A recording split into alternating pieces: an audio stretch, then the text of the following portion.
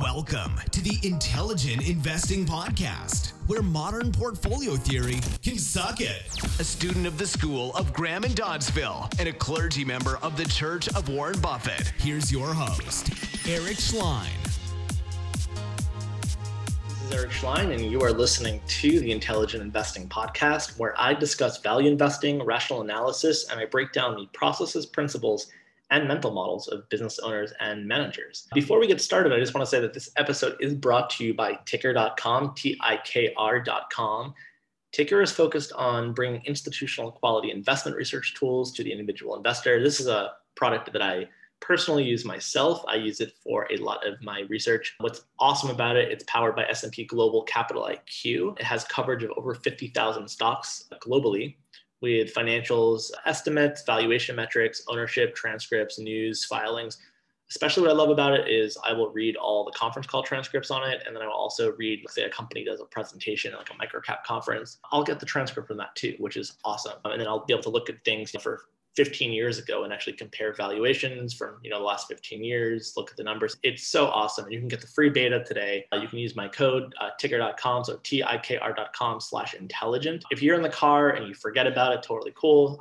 A lot of value investors are using this. So one of your value investor friends probably uses it and they can send you an invite code worst case.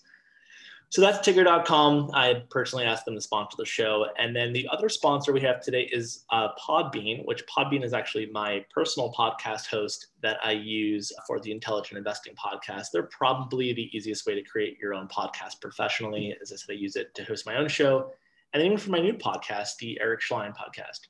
So download the free Podbean podcast app today. Start, record, and publish your very own podcast in minutes. We need more awesome value investing podcasts out there. So if you have a great idea for a financial podcast, all for it. Check out Podbean. They also provide everything you need to run your own podcast, record, publish episodes directly from the phone on your app. You can also do live podcasts, which are pretty cool. And I think they're the only company that gives you the ability to do that. So that's Podbean, Podbean podcast app.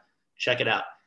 So without ado, Andrew Sather, welcome back.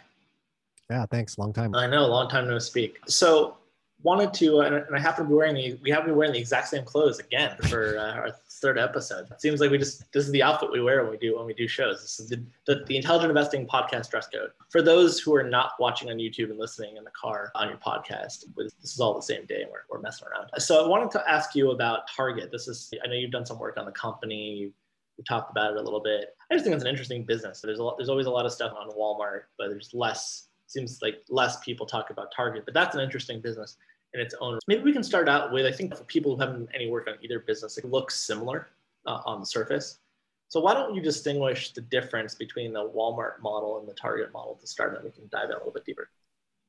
Yeah, I think some of the obvious big differences, different kind of clientele focus, different product assortment focus. I think Walmart they've hung their hat on this idea of everyday low prices, where Target's not made it vocal in the slogan, but it's obvious when you go to Target, you're going to get something that's on trend, maybe very visually aesthetic, and you're not going to pay a crazy price on it. But it is kind of a running Target. There you go. A little more classy, right? Yeah. You heard that before. Did you get this from Target? Yeah. And it's not even a new thing either, right? No. It's been that way for a while. Yeah. The running joke with my group here, it's I go in the Target to spend $5, I come out spending 50. And I think that's, huh? Yeah, it's everyone. And if you go on YouTube, there's a couple of comedians. I don't know if you call them comedians because they just do funny YouTube videos for a living, but they have this video. It's called Husbands of Target. Okay. And it's basically, have you ever seen the You Betcha guy? Have you heard of him? Mm-hmm. Yeah, I think it's him and some of his buddies. They do a lot of videos together, and they basically send me a link. We'll put that also in our show notes. Should we put in the show notes? Yeah, I think so. Why you should invest in this company because it was featured by popular YouTubers. Yeah. The stereotype's really true. Basically, their wives get lost in Target, and they're in there for so long. The guys are in the parking lot. They're like grilling out. They're like having beers, kicking back, like hanging out in their truck bed, and they're there all the time. And it's become a meme now, but it really is representative of how Target has really been able to execute on what they do best. Yeah. And when we go back to how you compare them with Walmart, a big difference, at least in the last 3 to 5 years, is that they've consciously made the decision that where Walmart was really going to try to continue to expand internationally, Target said, no, you know what? We're gonna stick to the US. We're gonna stick to what we know. We're not gonna try to put 4,000 targets and scatter them across all these different parts of the country. We're gonna stay in the highly more affluent, kind of highly populated areas. And we're gonna do a huge remodel. That's what they did. They just went through areas of stores, remodeled them. And then with the rest of the cash, we're going to come back and just give them back to shareholders. And they've done a ton of buybacks. They just recently, as of yesterday, I think, increased their dividend by 30%. And so they've really just executed flawlessly through the pandemic, which is another topic on its own. But we're talking about able to earn returns in the high teens on their capital ROIC. And so very capital efficient business, not much in the way of maintenance, even as they're remodeling their stores. And it's just a place where people want to go. And people love going there, especially during the pandemic, because there really wasn't any other place where you could go. Yeah. Completely anecdotal, but I was in there months ago. It was like before things started to open up, but not like when it first locked down. Like we were still in this for 9 months or a year or something, but before spring opened everything up. So people were still staying sheltered in place in a way. And I heard some chick and she was like, oh, I'm at Target. Come hang out with me. I was like, what? Treating that it's a model, like it's the replacement for the mall.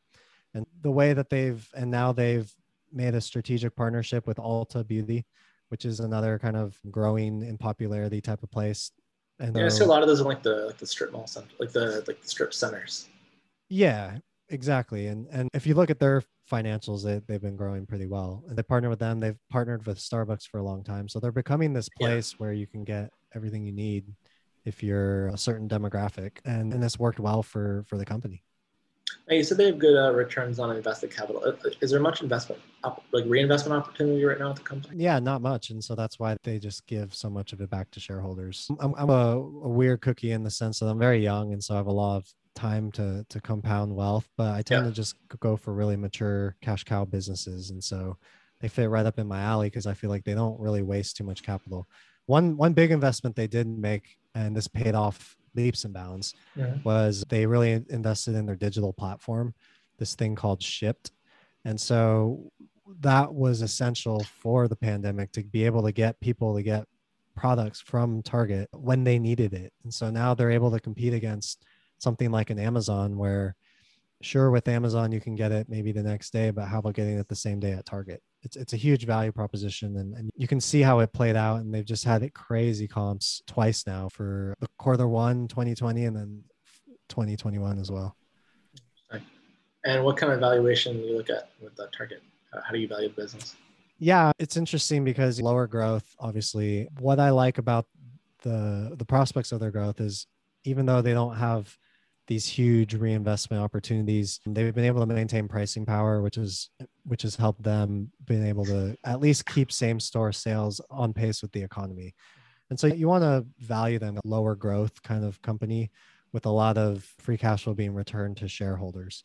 So the stock's run up since I've purchased it. If they continue to just keep up what they do best, which is really get that assortment, really get the mix of getting people in and then giving them what they want and able to continue to grow the same source sales. And they could do that for quite a while and make, I would say, even mid-teens or high teens PEs. That could be a huge outperformer if you can get in at a price like that. Makes sense. What do you like better over the next, say, 15 years, Walmart or Target? Yeah, definitely Target. If you look at Walmart, there's just this could change, obviously. And the one thing 15 I do like years, about, anything could change. Yeah, we're just speculating. I do like about Target, 15 years from now, Target could be a banking institution. Like, who the hell knows? Or they'll be the next Visa or MasterCard or something. The Target card will reign supreme somehow. Walmart has done a great job of having some exposure to India. Like, I'm very bullish on India over a very long term, just huge population and really good, like, democratic government. But it's just, they've wasted so much capital. Still a lot of corruption, though.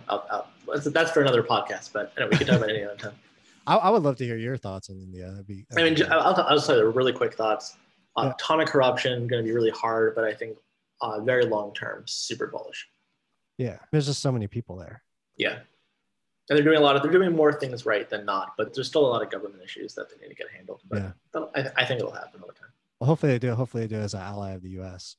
But hopefully. Walmart, if you look at a long-term balance sheet for them, it's sad just to see PPE actually like going down over the long term, even though they're making all these capital expenditures and yet they're not showing anything in the balance sheet. It's just, they're very big and bloated, and it seems like they've just wasted a lot of capital over the years. So it's hard to be bullish on a company like that as they stand now. Yeah, I hear you. Very interesting. And again, Target, another one of these companies to keep on your watch list. Obviously, very well managed business. And then, Andrew, for people who want to get in touch with you, check out your newsletter, check out your podcast, where can they go to find all that? Sure. Podcast is the Investing for Beginners podcast, and my newsletter is called the Sather Research e-letter, and you can find it on our website, investingforbeginners.com, and that's E with an E at the front, investingforbeginners.com. All right. Andrew, thanks a lot for being on the show, and you're welcome back here anytime. I appreciate that. It's a fun time. All right. Take care, man.